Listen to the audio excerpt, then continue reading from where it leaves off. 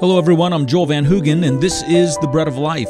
This program is brought to you by Church Partnership Evangelism. To learn more about our reach around the world, go to traincpe.org, and to learn about our mission fellowship in Boise, go to breadoflifeboise.org. Now, if you have your Bibles, take it up as we feast on God's Word. In Psalm 57, David is hiding in a dank cave, pursued by men who would destroy him. He's in the middle of a 10-year season of flight from a vengeful king.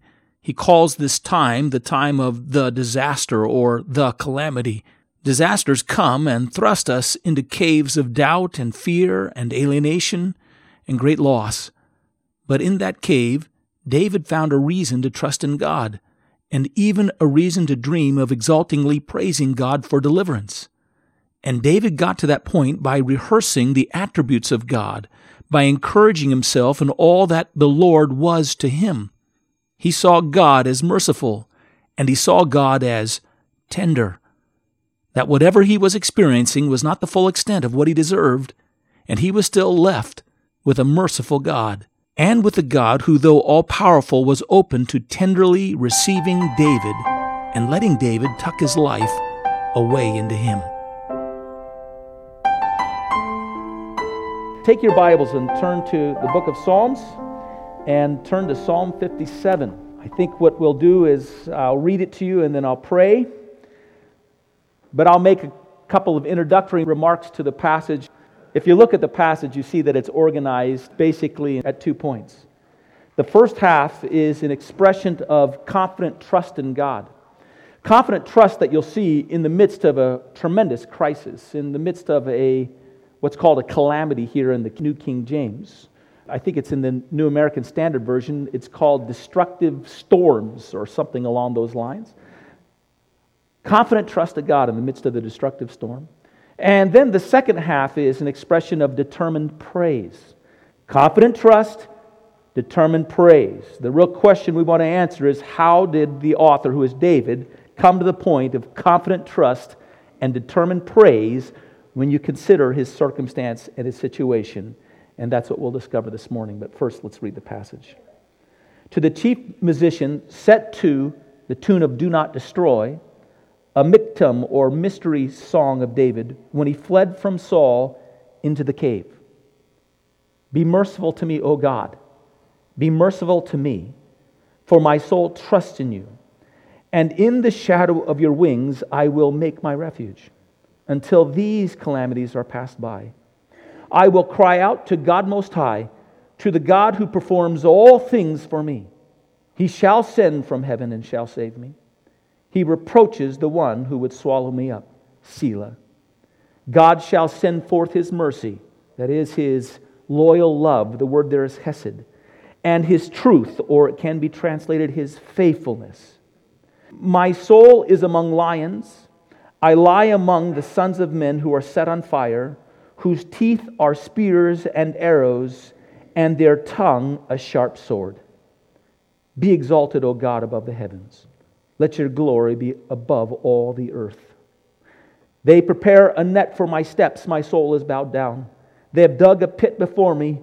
Into the midst of it, they themselves have fallen. Selah. My heart is steadfast. The word here is resolved. My heart is resolved.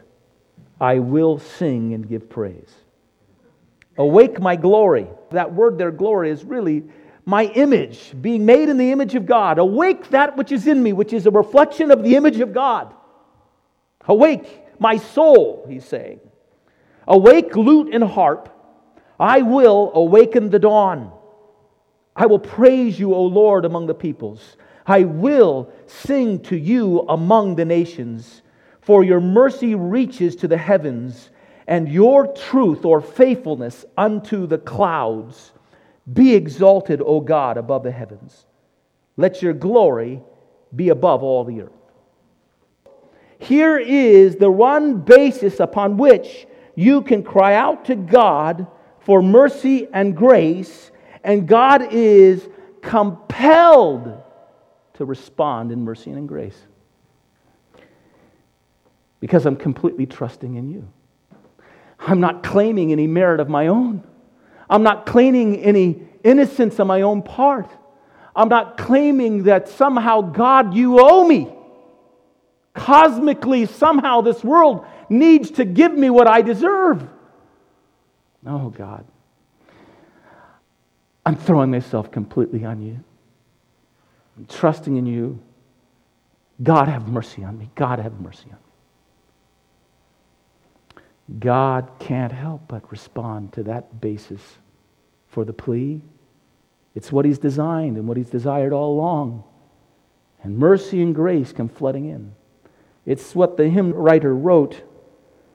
Not the labor of my hands can fulfill thy law's demands. Could my zeal no respite know? Could my tears forever flow? All could never sin erase. Thou must save and save by grace. Nothing in my hands I bring, simply to thy cross I cling. Naked, come to thee for dress. Helpless, look to thee for grace. Foul I to the fountain fly. Wash me, Savior, or I'll die.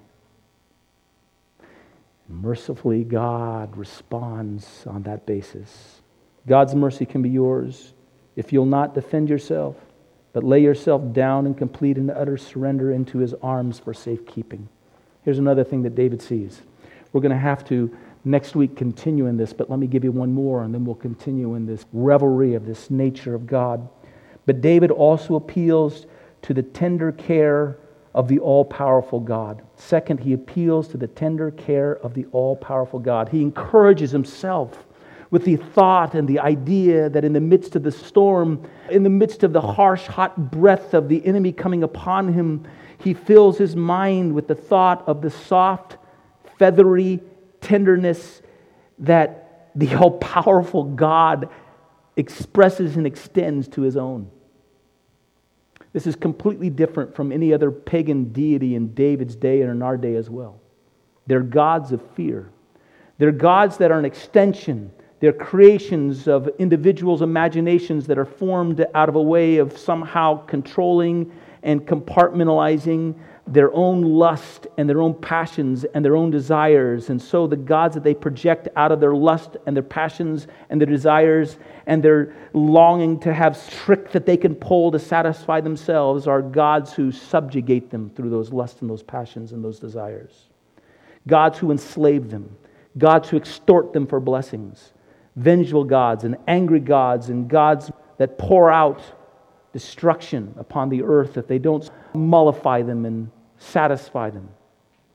In fact, all the idols that you construct in your life will do the exact same thing. Initially, you'll think that they're friends and they're idols that you'll serve and things you'll live for, but eventually they'll claim your life and they'll crush your life.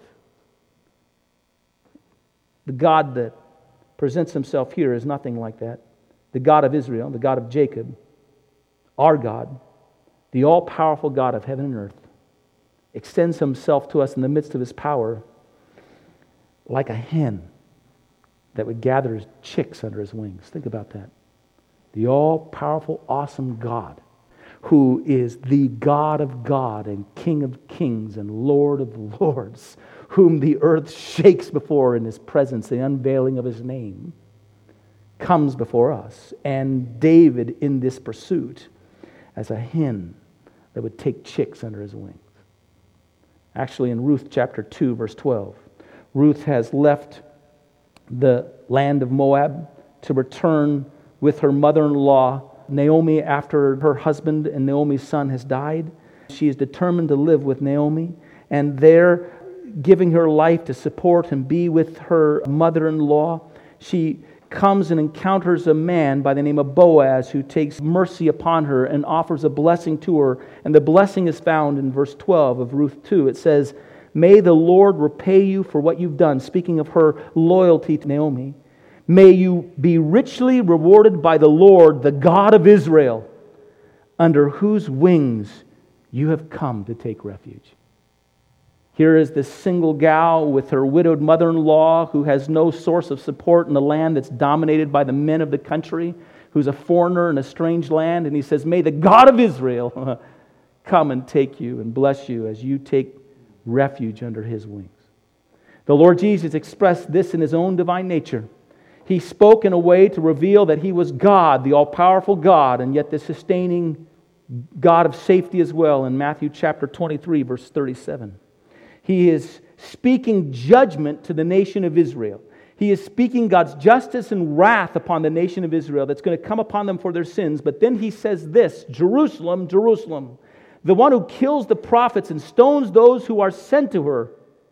How often I would have gathered your children together as a hen gathers her chicks under her wings. But you were not willing. You know the word there is? You would not trust me. You came up with all your conventions and your plans and your laws and your legalism, and you put to death those who told you to turn back to God and come under His wing. I would have taken you, but you would not trust me. You were not willing. So now, in the midst of the storm, David recalls that God is tenderly disposed to His children. So often when we're in struggles and when we're in difficulties and when everything seems to turn against us, we repulse against it. We begin to feel the fact that it's unfair, or not just, or not right, or we feel as though we've been caught in a trap of our sins, but we're not repentant. We're still resistant. And so we thrust our anxiety and our anger, we identify God in that attitude, and we think to ourselves, God is just an angry God. God is just getting back at me. God, why does nothing ever work out for me? And we bring accusations against Him, as if God were angry and as if God were vindictive or taking pleasure somehow in our misery. And all the while, in the midst of the storm, God is lifting up His wing, inviting us in. Come here. This is my plan and my desire. How do we make our way to that place? Trusting in Him, saying, God, be merciful to me. Not justifying yourself, not explaining to God over and over again why it's not your fault that this is happening to you. By saying, God, be merciful to me because I trust in you. And come underneath His sheltering wing. We'll go on from here next week. But let's start right there. Let's start to retrieve the song of rejoicing, the song of victory and praise. Let's start to retrieve a confident trust in the midst of our trials. And I think right now there are those of you who know trials and difficulties and challenges. Right now, let's come to the point of confident trust and also come to the place of resolved praise in the midst of those things by turning ourselves into the mercy of God and to His sheltering prayer. A mercy and shelter that was opened up for us at the cross, where Christ spread out His hands, allowed Himself to be nailed to bear our sins and to take upon Himself the wrath, the just, righteous wrath of God against our sins, and invited us to come underneath the shelter of His provision. Let's pray. We thank you, Heavenly Father, for the unimaginable hurricane of destruction and ruin that swept in upon our Savior as He hung upon the cross. Indeed, not anything He deserved, but becoming sin for us, and bearing that wrath and that judgment, and that torment and that agony for each one of us, and taking our position and crying out with our voice. Well, thanks for joining us today at the Bread of Life. For a copy of this message, just go to breadoflifeboise.org and follow the links. And to learn more about our ministry around the world, go to traincpe.org. Until next time, may the Lord bless you